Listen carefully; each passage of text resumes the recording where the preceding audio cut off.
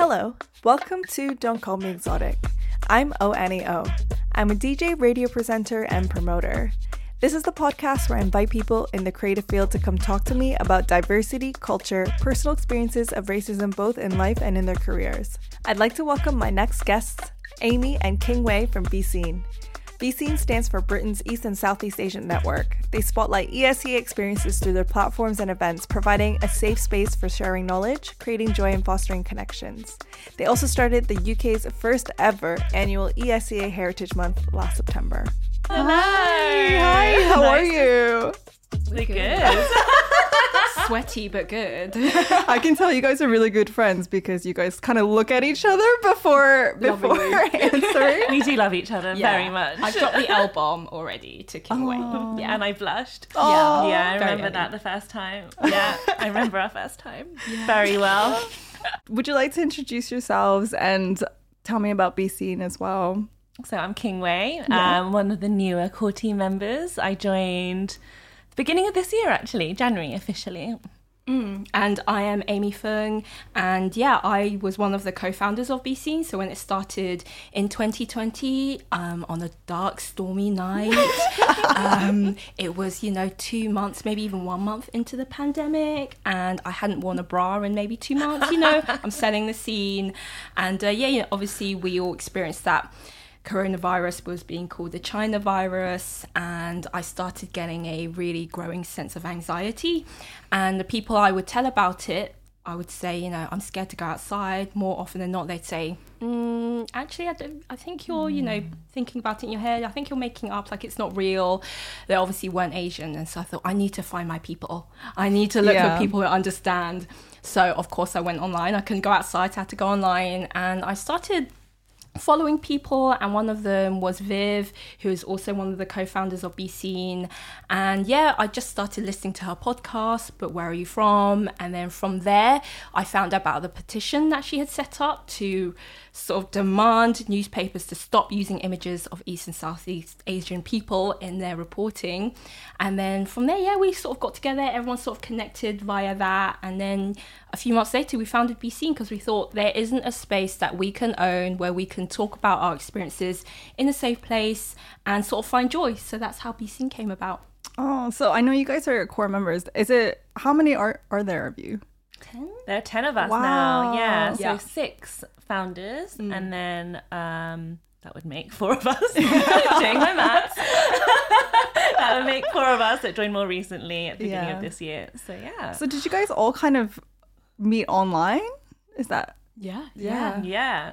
So the core members, I'm based in London along with Kai, and then Carly is based in Scotland, Viv and Charlie are based in Manchester, and Mayan is based out of West Africa in Senegal. Oh my God. So none of us had ever met before. It Oh was my like God. Tinder but Instagram, right? And we were all sussing each other out. I remember our first conversation, just like, so what are you into? And, what do you believe in? And, you sort of get to know each other and you realise that you vibe. And then we were sort of able to join forces like that. And then later on, we had a lot of volunteers come and help us, of which King Wei was one. Oh. Yeah, but then I had met them at EC Heritage Month, at Yes. the first EC Heritage Month, which we'll go on to talk about, Yes, I'm sure. no, we need to talk about that because you guys set up the UK's first ESEA Heritage Month, Yeah. that's great. Like, that's actually crazy. And that happened last September. Yeah, just like anything, it starts with a conversation, right? We're all sort of thinking, there's AAPI month in the US, Yeah. and it's such a success, and it was just seemed like a really validating space, and we thought we need something like that in UK. And the momentum was there. Like, there's so many organizations have formed around East and Southeast Asian culture. Like, Be Seen's not the only one. There's some amazing ones like Asian Leadership Collective, and Kanlunga has been around for a while, and SAYAC as well, Southeast and East Asian Center. And we just thought there really needs to be some kind of platform or a base where people can organize and we can sort of amplify lots of different kinds of avenues and stories and thoughts around our community, so people can put on events and talk about things, or do supper clubs and eat things, or do social gatherings like EC Sisters does and drink things. So that's why EC Heritage Month started. Wasn't it super last minute too? So last minute. so AAPI month is in May, right? That's when we thought about doing East and Southeast Asian Heritage Month, and then we were just like, let's do it in September. So like a few months later. Oh my Amazing. God. Because I saw that you guys put together, I think almost 70 like events throughout the month, and then I think it was like 10,000 people who attended. Which, I mean, for something that was last minute, like that's all right. Like, yeah, I think it goes to show how needed it was, because people really came on board. And although it is 70 events, only a few of them were BeSeen flagship events. So we had the events in London, we had BeSeen Bash, and then the comedy night, which had Phil Wang and Ken Cheng and Ria Lina and some amazing people. But actually, we put the open call out, right? Like, anyone you want to hold an event, just let us know. And that's how it came about, was people thinking, okay, I can do a panel talk, or, you know, I'm going to go to my company, like, you know, Sky got involved and ITV and Channel 4, and they were just like, yeah, let's come together and do a broadcasting panel and stuff like that. So yeah, it's really just people thinking, I can do this, and all I need to do is set up an event and tell BeSeen, and then we would sort of market it and amplify it. Because I know AAPI Heritage Month in the States has been around for years. Why do you think it's taken until you guys to start one here? Wow, so many reasons. I think, I mean, why is it that we've only started having like the anti-racism discourse within our EC community because of coronavirus? It's mad to think that.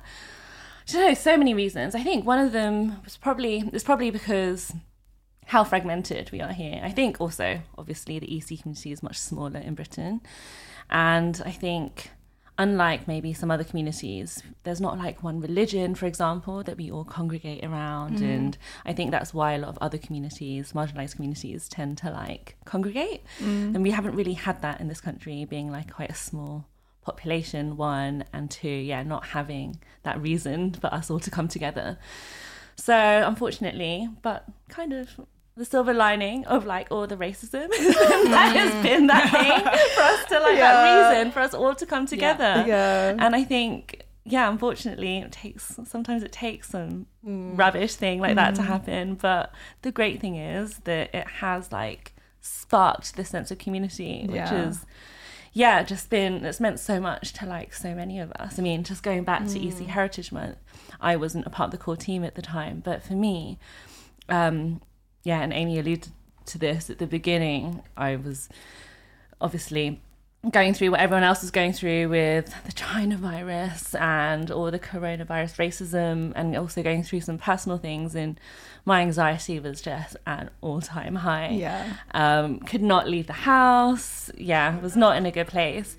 And I remember going to the BeSeen like birthday bash during EC Heritage Month, and it was the first time I'd been out, and it was in like Chinatown on Gerrard Street, right in the action, right in the thick of it, and like being surrounded by all these EC people that I've been like following on social media for the last few months. And it was the first time I'd been in a room and not felt that like sense of anxiety, and just felt like so comfortable with my people, and was able to laugh and have a good time. And just not just that day, but like that month was like I was out like every week going to like a different event, seeing like my friends, and that really did so much for like easing my anxiety around that time, and it was like really needed.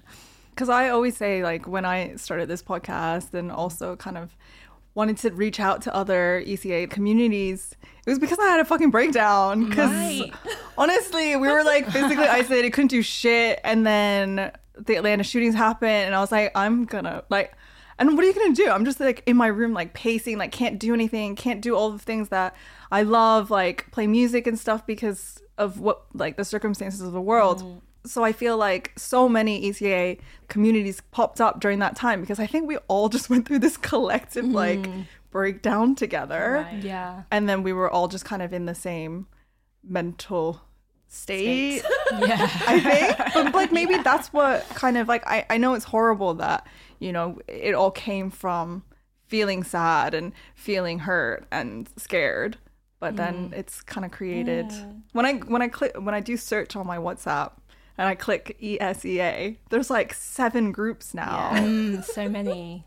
Wasn't even like a term like 3 years ago. Like right? what was ESEA even before? Like I didn't. That's kind of a new term anyway. Exactly. It's a new term, and it's not the perfect term. Like obviously there are so many different countries within East and Southeast Asia, and within that so many different communities and languages, and it's really impossible to try and encapsulate everyone's experience. So I completely understand people who sort of want to step away from that term, say it doesn't represent me, but it has its functions, right? Like it can bring people together, and if you want to be part of it, then, you know, hopefully it can bring about dialogue. You know, I think that's the most important thing, is to have a platform where you feel safe enough to have that dialogue and for sure talk about issues if you can.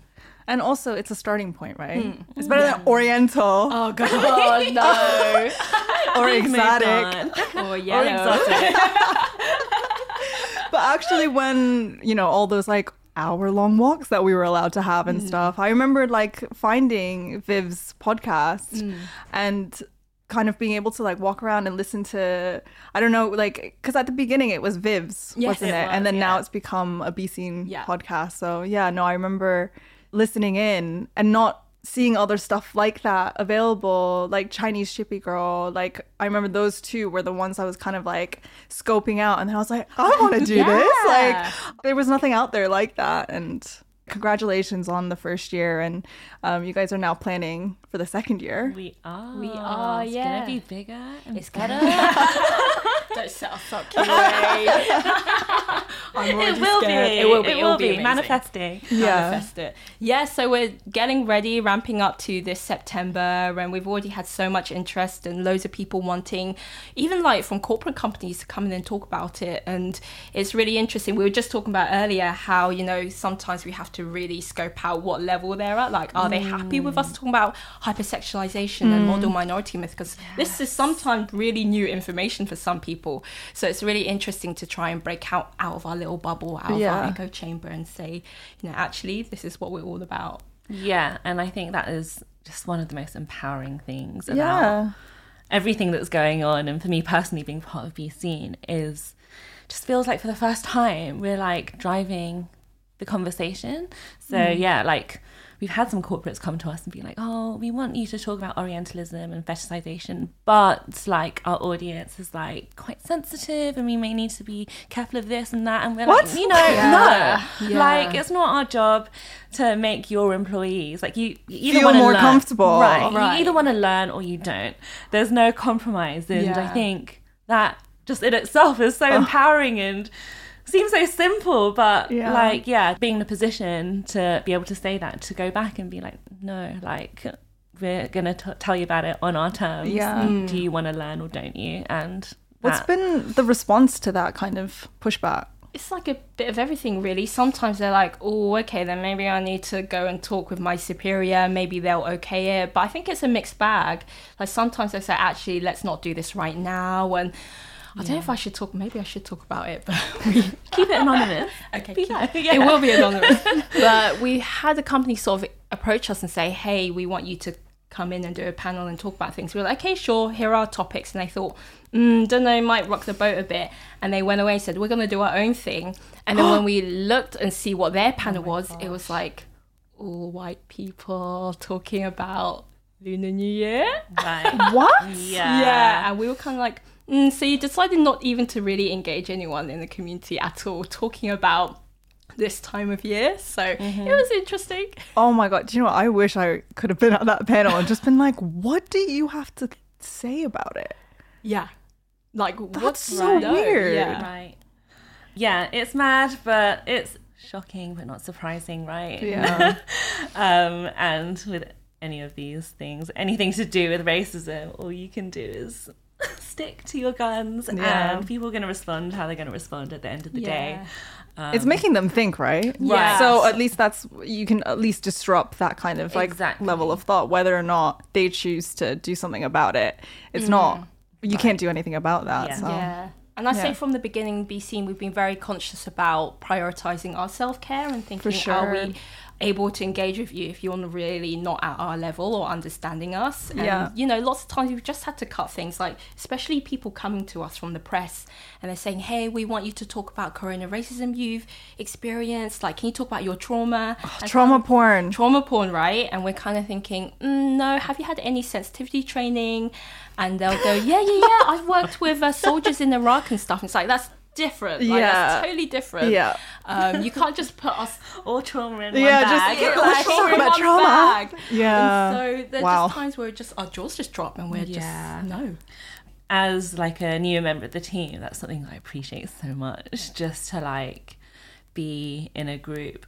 that moves fearlessly is like something that is very new as like an EC woman. Yeah, like, for it's not something we're used to, sure. you know. I don't want to generalize, but like that whole idea of, and I've certainly like been guilty of it, like my entire work career, just nodding along and saying okay, and just getting on with it, not agreeing, but still just going along with things. And for the first time, we have this space where we can put our foot down and be like, no. Yeah, like honestly, thank you to like all of you, like you, Annie and Kingway. Like, I definitely felt like I've been using my voice a lot more. Like before, I used to like sit back. If I ever heard anything problematic, I just kind of let it roll over. But now, like the other day, I heard a really fatphobic comment from someone, and I immediately just was like, no, that's not right to say. And I never would have done that before, but now I just feel, you know, I can say you should call it out, because if I want someone to call in people on my behalf, you know, I have to feel confident to do it for myself and other people. So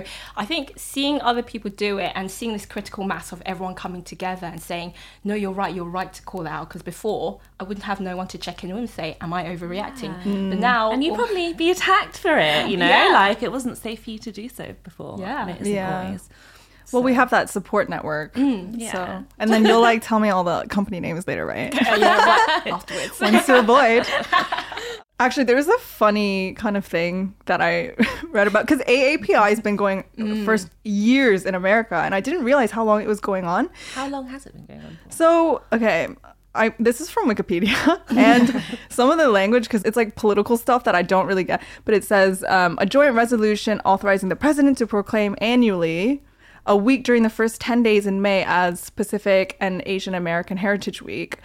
That was then passed by the House and the Senate and was signed by President Jimmy Carter in 1978. Oh, wow. But then, this is the thing that... In 1990, George Bush, like the OG George Bush, signed a bill passed by Congress to extend Asian American Heritage Week to a month. Whoa. And May was officially designated as Asian Pacific American Heritage Month 2 years after that. Who knew? Mind you, fucking George Bush. Like, what happened? So I'm just like, well, we have to look to what, Boris Johnson to... Oh gosh. Gross. I mean, like, what stage is this month like gonna become like official? Like, are you guys in those stages of like speaking to people about...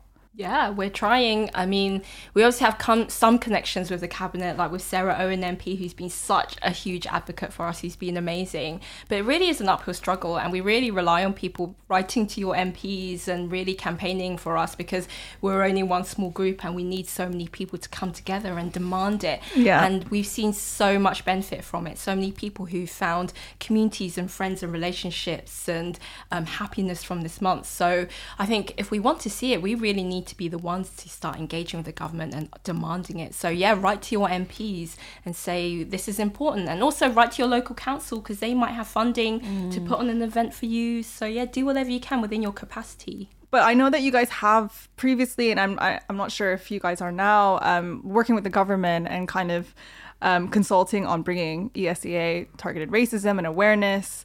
Do you feel heard when you're having these meetings and stuff? Like, do you feel like do you feel positive about it? And do you have like short and long-term goals?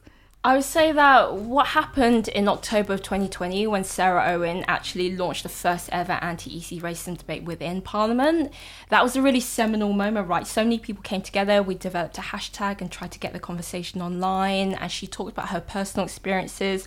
And then what came out of that conversation was actually... It's not just corona racism. There's been historic racism against East and Southeast Asian communities. She talked about the Chinese Labour Corps, who fought on behalf of the UK, but rarely recognised as being part of that force, right, fighting during the Second World War, and the Chinese seamen who were deported from Liverpool, like way back when.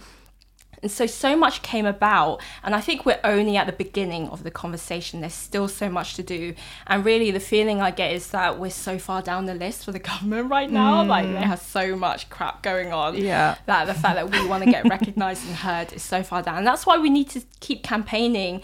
And if I'm honest with you, I see the result or the fruition of this coming so far down the line, maybe for my daughter to see the sort of fruits of, right? And so for me, it's just about keeping on. You know, without hope, like, what can we do? So we just have to keep hoping and hoping that people will come together and keep fighting the good fight. Yeah. That's really nicely said, Amy. I think that's like on a bigger level, like just a big thing that I've learned with anti-racism work full stop is like I used to get so frustrated and angry about just people not listening and not feeling heard and stuff not changing and people not acting or saying the right things. But yeah, more and more, like, I'm just like, you know, you can't expect stuff to, like, turn around overnight. And it is, like Angela Davis said, freedom is a constant struggle, and it really bloody is. I bought that book, too, during the pandemic. Right, yeah. Yeah, it really is a constant struggle, like, and it isn't about changing things overnight, but doing what you can in this time that we have here on Earth to make things better for future generations, and that is where the hope is. Yeah. That you can be one small part in like a bigger story of change. Yeah.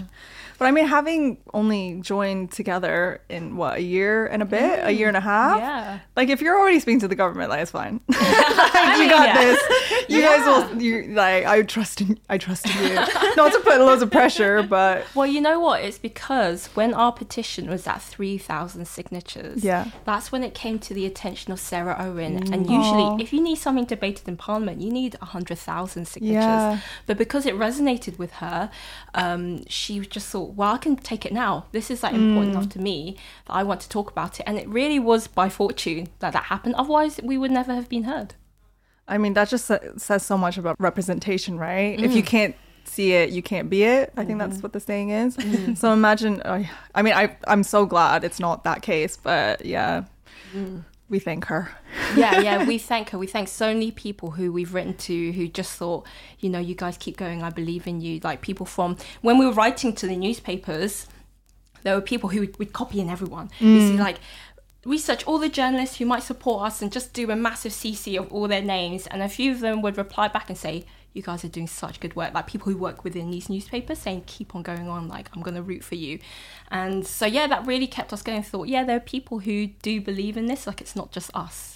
Yeah. It's just so heartwarming to like get emails and donations from just random people who, just like what we do and want to support us. And I don't know, it shouldn't be surprising, but we have a coffee page where we can see who's donated, and it's so like there's some of them like schools and kids have done like a bake sale and raised money. We're like, yes, it's like £200 from our like community village school, and I'm just like, these kind of things. I know, that really keeps you going. Cute. Yeah, I'm just like, you're stunning, please.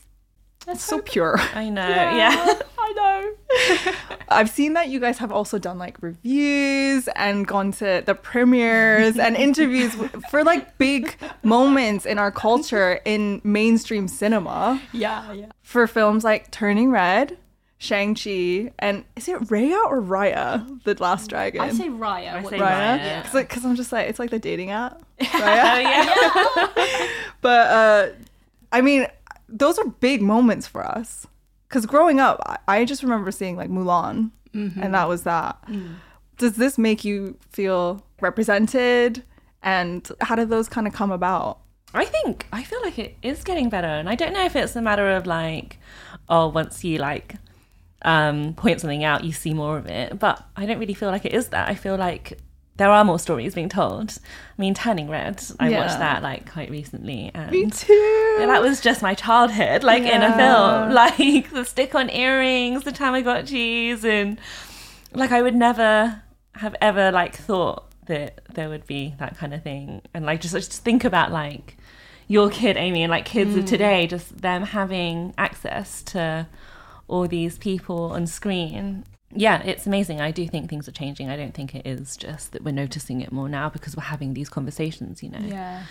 And in terms of how we've managed to like make that happen, I think Amy can probably talk about it more. Very much, I know. As a new member, I think it's just been like, I think if you don't ask, you don't get. If you don't ask, you don't get. I think, you know, there hasn't been before really an organisation that really spoke about this kind of stuff, like representation, and more than representation, misrepresentation and underrepresentation. And then there's too much visibility when it comes to negative news stories. So there's so many different kinds of things that we have to think about and address.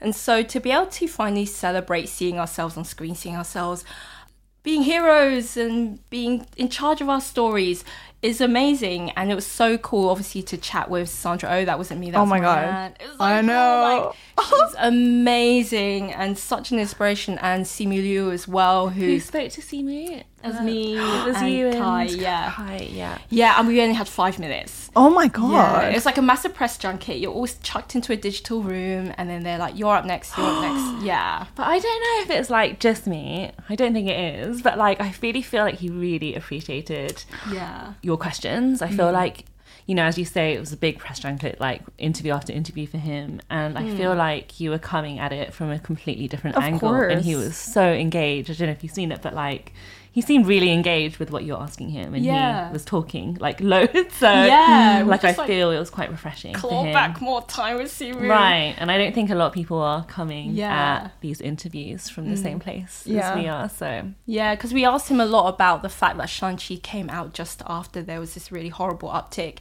in anti-EC racism, and it was really good to get his take on that and why this was so important. And I think, to answer your question, all this representation is obviously great. Just, you know, stuff like Crazy Rich Asians and Raya and stuff like that. It is important to see, but I think that doesn't mean that we can't still hold it accountable. We still question it and say Of course. we can still ask for better, right?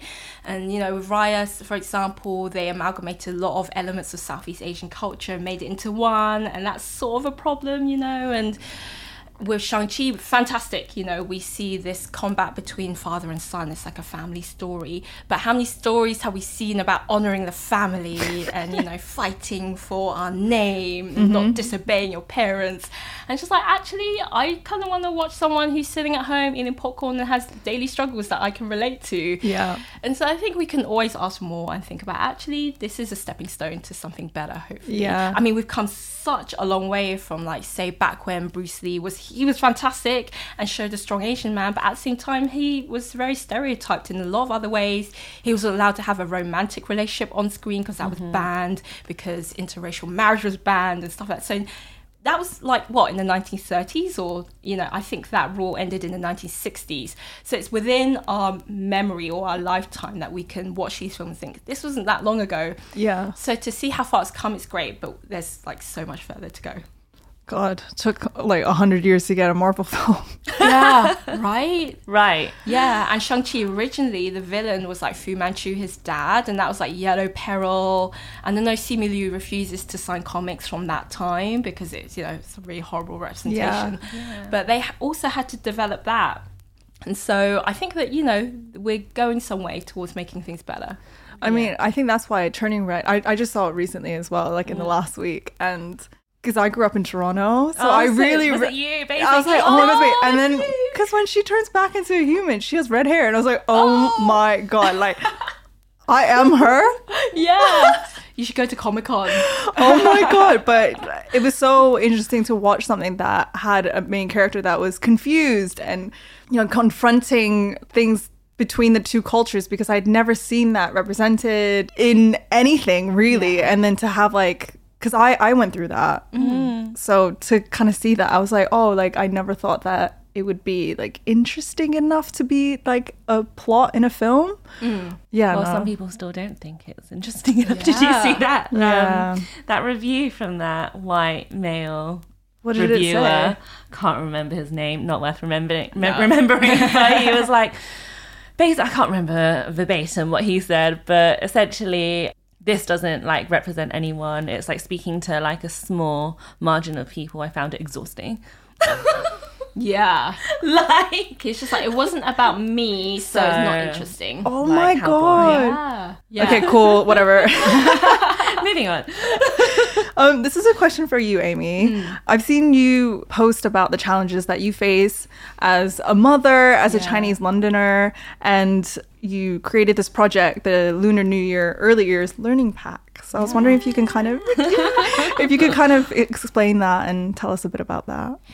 Yeah, so I don't know what learning about Lunar New Year or Chinese New Year was like for you guys growing up, but for me it was just very much like, okay, it's the one time of year where we could talk about Chinese stuff, so let's bring out the dumplings, bring out the red chung sam and all this stuff. And it was just like really stereotypical stuff that had nothing to do with Lunar New Year, nothing about the tradition or the history of it, or really delving into how rich it is, because there's so much behind it and the reason why it exists, right?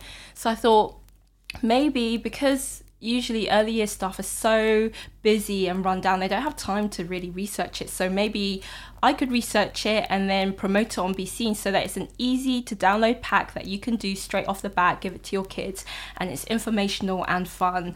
So I talked about, you know, why the zodiac story came about, why the calendar exists. It's because of agriculture. It's a way for farmers to understand when to sow their seeds and harvest it, understand the traditions behind it, why certain mythical creatures are about. And so for me, that's like interesting as a kid, right? That's not boring, that's like fun. And it's not... I need to download this pack. Yeah, I didn't know. I learned a lot. I learned a lot as well, because I wanted to also make it so it's not just about Chinese New Year, like it's Lunar New Year. It's celebrated in South Korea, it's celebrated in Mongolia in lots of different ways. So I wanted to make sure that we weren't focusing too much on one country and the fact that so many countries celebrate it too. And I thought about those kids who are from those countries like Hong Kong or Taiwan who do celebrate it, and seeing like one part of the pack is, you know, you colour in a flag of your country, and it's just like, how cool would that be? Like you can bring it home and say, Mum, I coloured in a flag of, you know, Philippines, that's where we're from. And so I think those conversations have to start so much earlier, I think, in school year. Like I don't think people should only be just about hearing about, you know, these countries like Mongo, Philippines just now, because you know, my knowledge of it growing up in the UK school system was so minor. And I think it's important that it's good to introduce kids to this early on, so they get a good global understanding of different kinds of people. And in that way, it's like, again, a small stepping stone to discovering lots of different other things.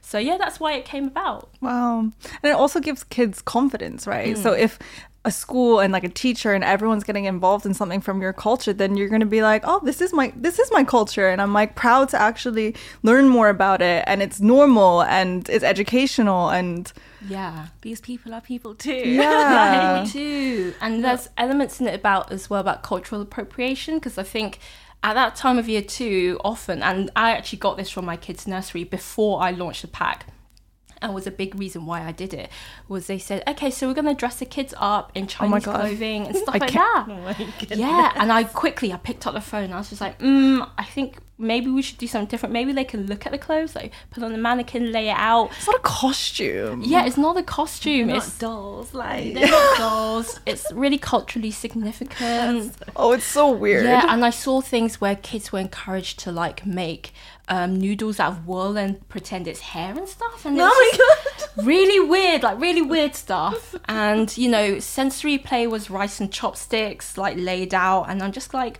no, this is a food that we eat, and rice is so significant in so many cultures. And it's just stuff like that where I just think there's very base knowledge that you can just have before you embark on trying to do these things, because you're gonna embed very problematic sort of thoughts within these kids. Like it's okay to dress up as a Chinese person and be able to take off that costume and not be a Chinese person anymore. So yeah, for me it was like laying the foundations of that kind of stuff. Because I also read that when you've been like reading to your daughter, and most like ESEA representation in mainstream books is like, I think you actually said it's so cringe I can't even finish reading. And then your daughter would be like, why are you not finishing it? So like, how do you kind of navigate having that conversation of discrimination and racism with your daughter? I think we have to battle it head on. Like if it comes up and I'm with my daughter and I come across a really problematic, usually it's like the eyes. They draw the eyes really small, or when the character's talking, they talk in a really like silly accent. And so I just have to say, hey, this isn't right. I know we're reading it right now, but what problem do you see with this? Do you see why this is wrong? And sort of start that dialogue with her so she can start understanding what race and racism is. And she's so young, she's only 4, and already I'm already having to say to her, this doesn't represent us, you and me, or anyone else correctly. Like, make sure you think about this critically.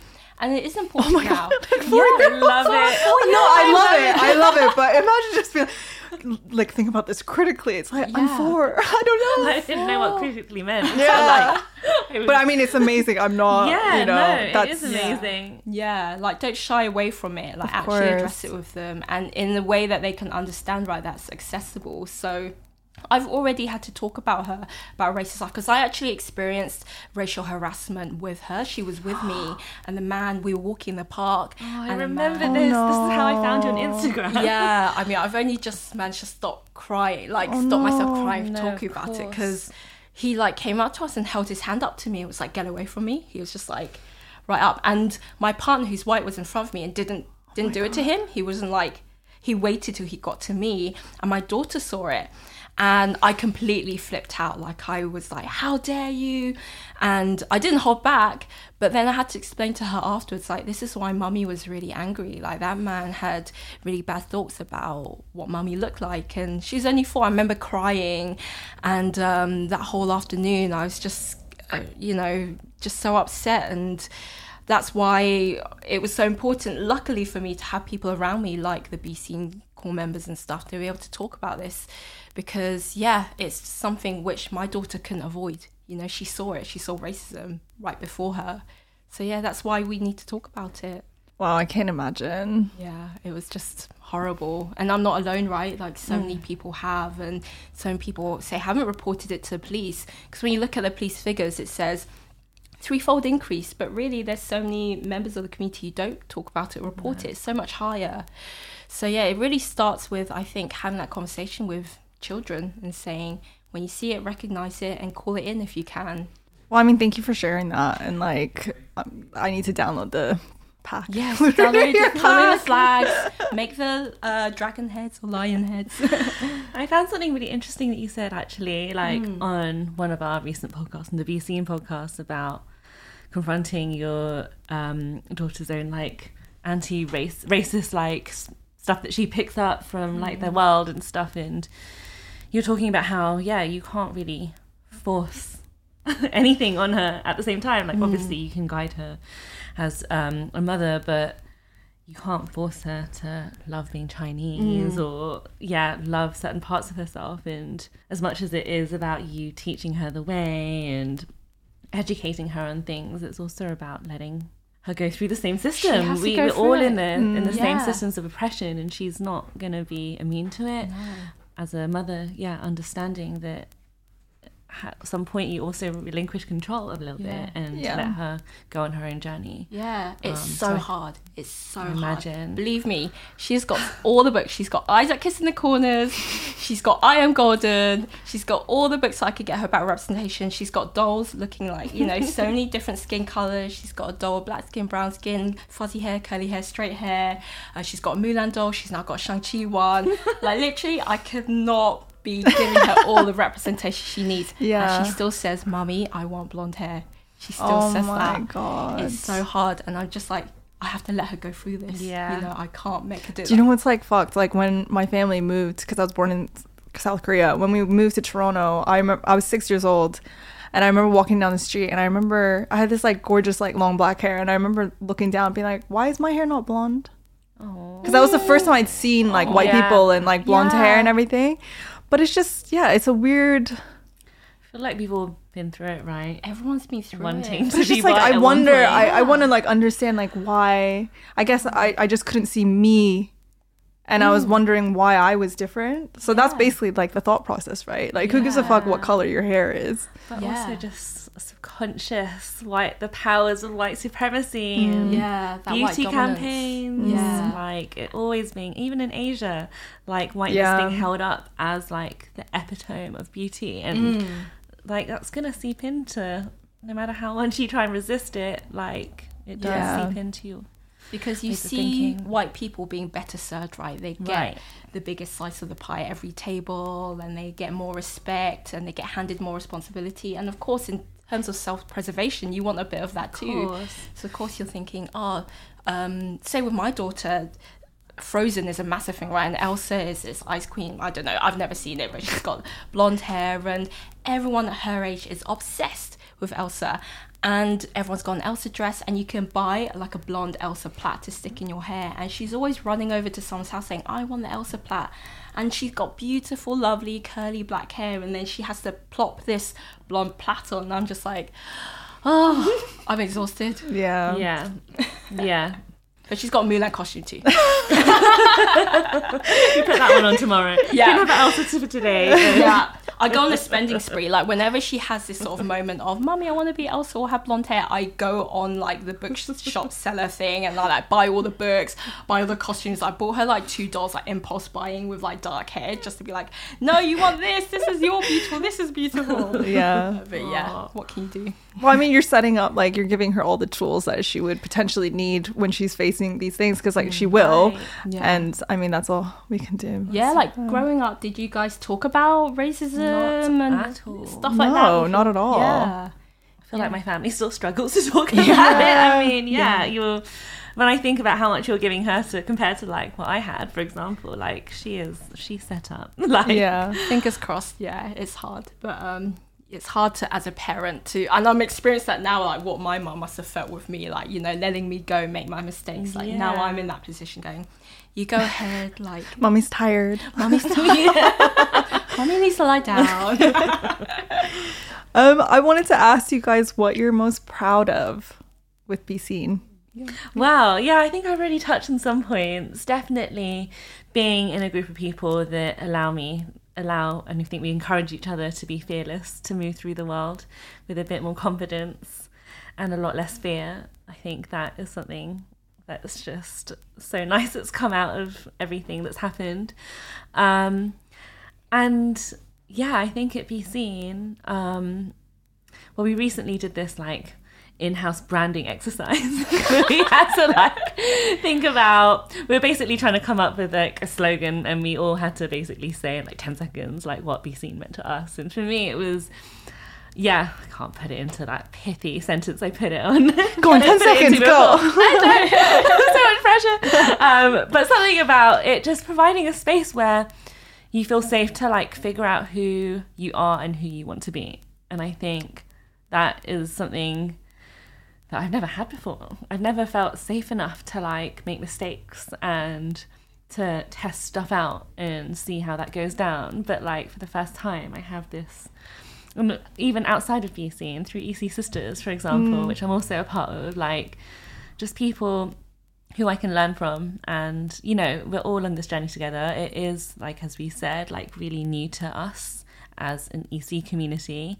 It's only a conversation that we've been all confronting in the last 2-3 years. And yeah, we are all learning together, and we have a space where it's safe for us to fuck up and just confess stuff about us wanting to be white, for example, when we're younger, and it just everyone understanding that. And I think I'm really proud of, I didn't really ever see that happening. Like our community hasn't really, again, a massive generalization, but we haven't historically been very good at opening up about our feelings and having these sort of conversations. And it's just fills me with pride to like see the new generation and our generation like having these conversations with each other so openly and in a vulnerable way.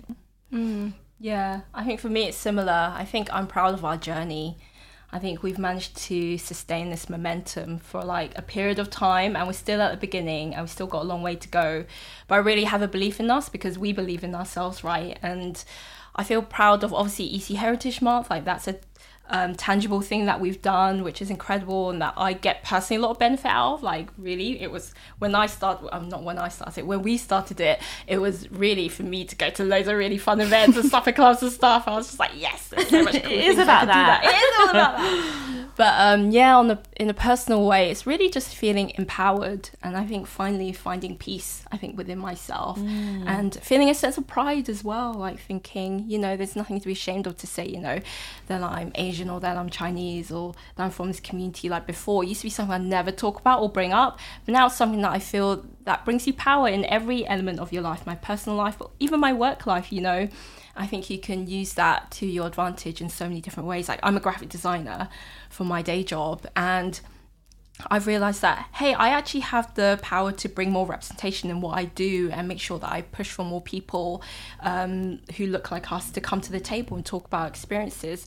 So it's really finally feeling like that thing inside me that I've always wanted to bring and to do, like to help the community, I can actually do now. And it's only because I have the support of other people. Yay. That's so nice. I want you guys to drop your socials, but before you do, I'm stealing this from your podcast, but noodles or rice? Oh, controversial. So I'm team rice. I'm team noodle. Oh, I'm democratic. I like both. No, you Wait a second. No. You can't get away with it. Okay. I think rice. Yeah. Fair enough. It's the rice supremacy. It's a rice again. supremacy again. Oh my god, We that's do live in a rice supremacy. Noodles are oppressed again. Fair enough. But yeah, please drop your socials so people can find you guys. So you can find me, of course, at Be Seen, but also at All Right Petal Flowers. I'm like a florist in my spare time, outside of all of this. So yeah. Yep, and on Instagram I am at _Amy_Pix, Pix. I had that because I do some drawing, but I don't anymore, so it's kind of irrelevant. But that's still my handle. And yeah, of course, Be Seen. Go to our website www.beseen.co.uk, and yeah, please check out EC Heritage Month if you can. Oh, and the podcast. But where are you from? Yes, but where are you from? Listen at all your favourite podcast broadcasting places. We're just about wrapping up season 4, but there'll be a new season coming up. It's been a big season. It's been a big one. Yeah. We've had to rein it in. Put a stop to it. There's just so many people we want to talk to, basically, and not enough time. Probably need a break in the lead up to EC Heritage Month. So definitely. Anyway, thank you both so much for coming on. Thanks for having us, Thank you, Annie. It's been great. Thank you. Aww. Thank you so much for listening, and thank you to Amy and King Wei from Be Seen. I hope you enjoyed that bonus episode, and I'll be back with a few more very soon. Please also make sure you subscribe, follow, and rate this show to keep posted on new episodes. You can also get in touch with me at Don't Call Me Exotic Pod and at ONEO on Instagram. You can also send me an email at don'tcallmeexoticpod@gmail.com. Oh, and make sure you don't call people exotic. Bye.